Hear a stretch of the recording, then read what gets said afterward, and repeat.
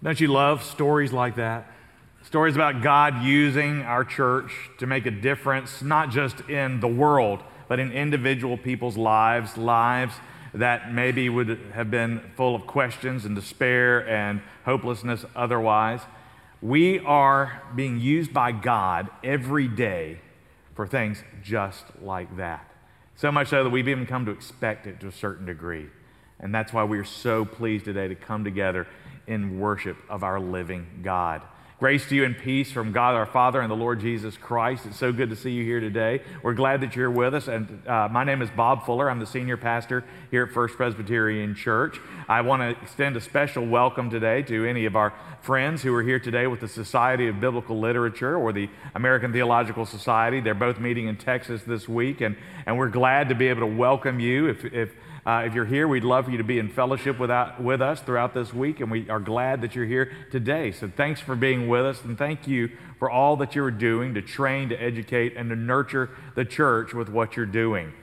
Today, we are going to be continuing our study of this small piece of the book of Lamentations, this hopeful passage in the midst of Jeremiah's lamentation of his struggle and the plight of his people. So if you would turn with me to Lamentations chapter 3, verses 19 through 26. You've heard these verses for the last couple of Sundays, but again, to really impress them on us, we're going to read them one more time. So Lamentations chapter 3, beginning in verse 19, says this: "Remember my affliction and my wanderings, the wormwood and the gall. My soul continually remembers it and is bowed down within me. But this I call to mind, and therefore I have hope. The steadfast love of the Lord never ceases. His mercies never come to an end. They are new every morning, and great is your faithfulness." Just what we were singing this morning. "The Lord is my portion," says my soul, "and therefore I will hope in him. The Lord is good to those who wait for him, to the soul who seeks him, and it is good that one should wait quietly for the salvation of the Lord. The grass withers and the flower fades, but the word of our God endures forever." Let us pray. O Lord, your word is a lamp unto our feet and a light unto our path.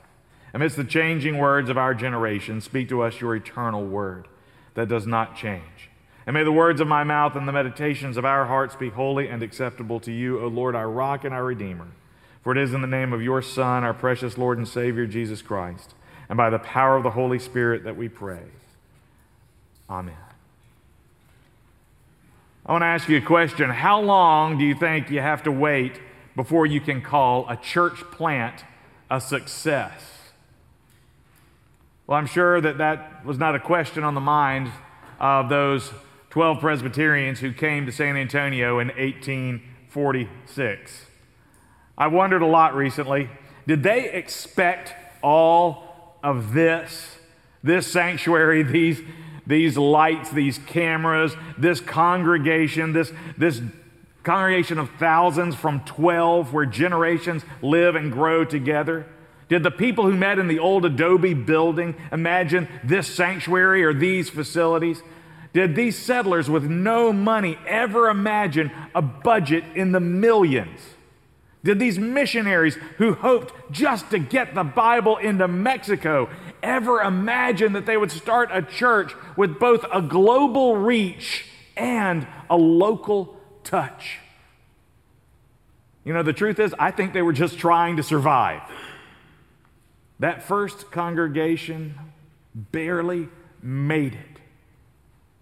But there was something about the grit and the faith of those first Presbyterian pioneers that kept them going. And I believe that faith, I believe that grit was that they believed in a great God who was going to do great things. And I also believe that while those dozen or so people could never have imagined this church today, knowing the God they knew, they would have expected it. In the worst of times, in the worst time of his own life and the life of his people, Jeremiah wanted his people to trust God. The prophet Jeremiah, as he watched Jerusalem burn in 586 BC, wrote his book of Lamentations. He had seen his neighbors killed and families broken apart. Thousands of his people had been marched off into exile, and the house of God was desecrated and destroyed. Everything that he loved was violated. But into the midst of all that, Jeremiah declared that his faith in God, came from the faithfulness of God. Listen to this again. The steadfast love of the Lord never ceases. His mercies never come to an end. They are new every morning, and great is your faithfulness. 2 weeks ago, we talked about faith as a function of memory of the past. Jeremiah said, "But this I call to mind, and therefore I have hope." Faith remembers what God has done. And last week, Mitchell talked about faith as a function of God's love in the present, particularly about how God holds us through even the hardest moments and pain points of our suffering. The prophet said, "The steadfast love of the Lord never ceases. The Lord is my portion," says my soul, "and therefore I will have hope in Him." Faith holds on to the belief that no matter how good, bad, or weird things get, the Lord is holding us firmly in His grip and is working all things together for our good and His glory. And today we're going to talk about faith as a function of expectation for the future. Again, Jeremiah said, the Lord is good to those who wait for Him, to the soul who seeks Him. It is good that one should wait quietly for the salvation of the Lord. What I love about Jeremiah's attitude is that he has not given up on God. He is not just enduring his troubles. He doesn't resolve on a note of despair. He is waiting with expectation. Now, we all know this. I don't have to tell you, but I'm going to say it anyway. Waiting is hard.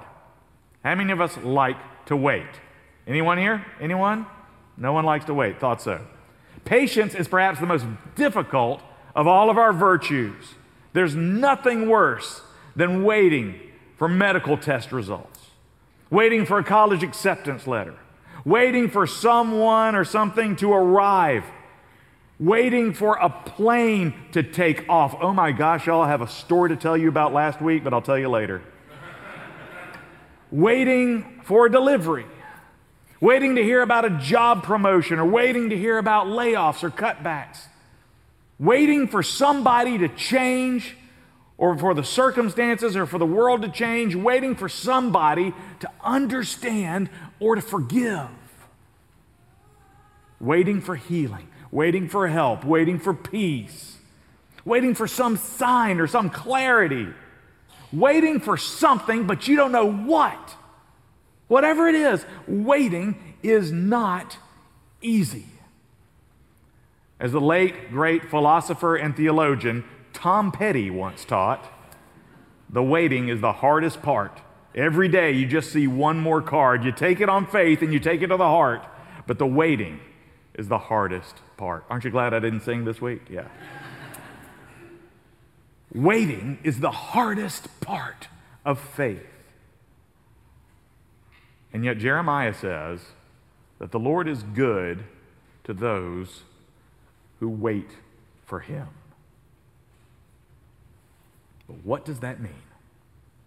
Wait. In Psalm 27, David wrote, "Wait for the Lord. Be strong and let your heart take courage. Wait for the Lord." Jeremiah's counterpart, Isaiah, prophesied, "They who wait for the Lord shall renew their strength. They shall mount up with wings like eagles. They shall run and not be weary. They shall run and not faint." But waiting, it sounds so docile. It sounds so inert. It sounds so passive. Wait What is the meaning of waiting? So out of my own frustration, I did some research. The Hebrew word that was translated here, and I'm sure I'm mispronouncing it, is this. It is the word kawah. Kawah. And while we translate it as wait, it has a much richer meaning than that. Kawah means not just to wait, but to hope for, to look for. In other words, to look forward with confidence to that which is good and beneficial, often with a focus of anticipation in a future event. But what's really interesting is the root of the word. The root of the word kawah means to twist, to stretch, to create tension. The root of kawah is the loaded energy created by pulling something to the point of snapback. In this sense, waiting is not inert or docile or passive. It's ready and it's alert, like a bowstring that's drawn back, ready to be released. It's taut to its highest point of tension, straining to be let go. Not anxious, but full of purpose, completely loaded with energy, ready to fly. Think about this. It's like a football player in that three-point stance, down, waiting for the snap count. You know what that's like. You all, whoever played football, you guys know what that's like. When you are there and you know it's about to happen and you're just ready. It's like a ball, it's like a batter waiting for a pitch. Waiting, but ready. The Lord is good to those who wait for him, to the soul who seeks him, like an arrow ready to seek its target. And so this waiting is not just waiting. Jeremiah is talking about expectation. Now, Jeremiah makes two critical statements about waiting. First, in verse 25, Jeremiah says that we are not just waiting, we are waiting for him. The Lord is good to those who wait for him. We endure in expectation because we believe in a God who is real and we believe in a God who is great. We're not just waiting, biding our time. We're not just spinning our wheels. We're waiting for someone. What's the difference between docile and inert resignation, passive waiting, and expectation? The difference, the X factor, is God. We're not just waiting on something, we're waiting on someone. The Lord is good to those who wait for him, to the soul who seeks him. Jeremiah had hope because he knew that God is real. Because he knew that God cared about his people. Because he knew that God has the power to make a difference in our lives now and forever. Have you ever had a friend who says, you know what, things just always seem to work out? Have you ever noticed that that friend is always just kind of sitting there while other people are making those things work out? Things work out because people make them work out. And who is the person who makes them work out? When we're waiting expectantly, that person is the Lord. It's God who is working his purpose out, and it's God who gives us hope and expectation. But Jeremiah was also telling them, we not only have a great God, we have a God who does great things. We expect great things from him. Verse 26 says, it is good that one should wait quietly for the salvation of the Lord. We're not just waiting for something. We are waiting for the best of what God has to offer. We are waiting for his salvation. Jeremiah is saying we expect great things to work out because we have a God who has done great things. Jeremiah remembered a God who made a covenant with our father Abraham, who brought us out of Egypt, who gave us his law, who made us his own family and gave us a home and established the house of his servant David, king, forever. And now he has done this. and we wait for him. And Jeremiah is saying that just as God did great things for Israel in the past, they should expect great things from him in the future. And what should we expect from God? Jeremiah says we should expect nothing less than salvation. Jeremiah says we wait for salvation. We expect salvation for the world, for the people we love. We even dare to expect it for ourselves. What does it mean to say that we expect salvation? It means that we expect nothing less than the best of what God has to offer now and forevermore. And we endure in the expectation of God's best. Jeremiah said to wait for the Lord and to expect great things. But as if having to wait for God is not hard enough, Jeremiah also said, wait quietly. Now, waiting is hard enough. If you've ever had to wait with me, you know it's hard to wait quietly. We've always got something to say about having to wait, don't we? Well, what does it mean to wait quietly? Here's what I believe that Jeremiah is saying, given the context. He says, if we wait quietly, that means that we wait peacefully. We wait confidently. We wait patiently. We wait without grumbling or complaint. Proverbs says, a fool gives full vent to his spirit, but a wise man quietly holds it back.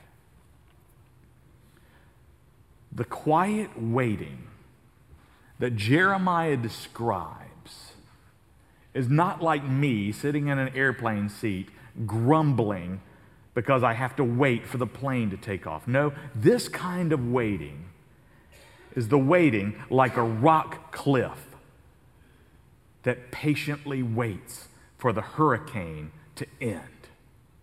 It will not be moved, but you will not hear it grumble or fuss or complain either. Jeremiah is getting at something very important. He's getting at the fact that our faith, our profession of faith, our confidence in God cannot just be talk. It has to be demonstrated in the steadfastness of our lives. We don't just talk a big game, we prove it. We prove our trust with our lives. We literally put our money where our mouths are. We let our actions speak louder than our words. It's not just talking about faith, saying we believe it, it's living like we mean it. Do we really believe in the kingdom of God? Then we don't talk about it. We live like our lives depend on it. We live like it makes a difference. We live like it matters. We don't just talk about worship. We worship like it matters. We don't just pray, we pray like it matters. We study like it matters. We take care of one another like it matters. We tell the people we know in our work, in our neighborhoods, at school, we tell them about the grace of God in Jesus Christ like it matters. We serve like it matters. And we commit our time. We dedicate our resources. We leverage our connections and relationships like it matters. Instead of grumbling, we pray. We worship. Instead of collapsing, we live like we know that God is going to do great things. You know, one of our late pastor, Louis Abenden's most beloved sermons was about this waiting period between God's promise and expected fulfillment. It was called In the Meantime. It was based on another prophecy of Jeremiah. in which the Lord told the exiles in Babylon to wait quietly, not to wallow in complaint or misery, but in the meantime to build houses and live in them, to plant gardens and eat their produce, to take wives and have sons and daughters, to take wives for your sons and give your daughters in marriage, that they may bear sons and daughters and multiply there and do not decrease. He says, seek the welfare of the city where I have sent you into exile, and pray to the Lord on its behalf, for in its welfare you will find your welfare. What God is saying through Jeremiah is that we don't know how long we have to wait, but in the meantime, the Lord says, live like it matters. In the meantime, do what He has called you to do. How long do we wait? The prophets beg to know. How long, O Lord, must we sing your song in a foreign land? Jeremiah was praying and waiting for the salvation of his people. He was praying that his country would be restored, that grieving families would be comforted, and that broken families would be reunited, that scars would be healed, and one day his people would be free and his home rebuilt.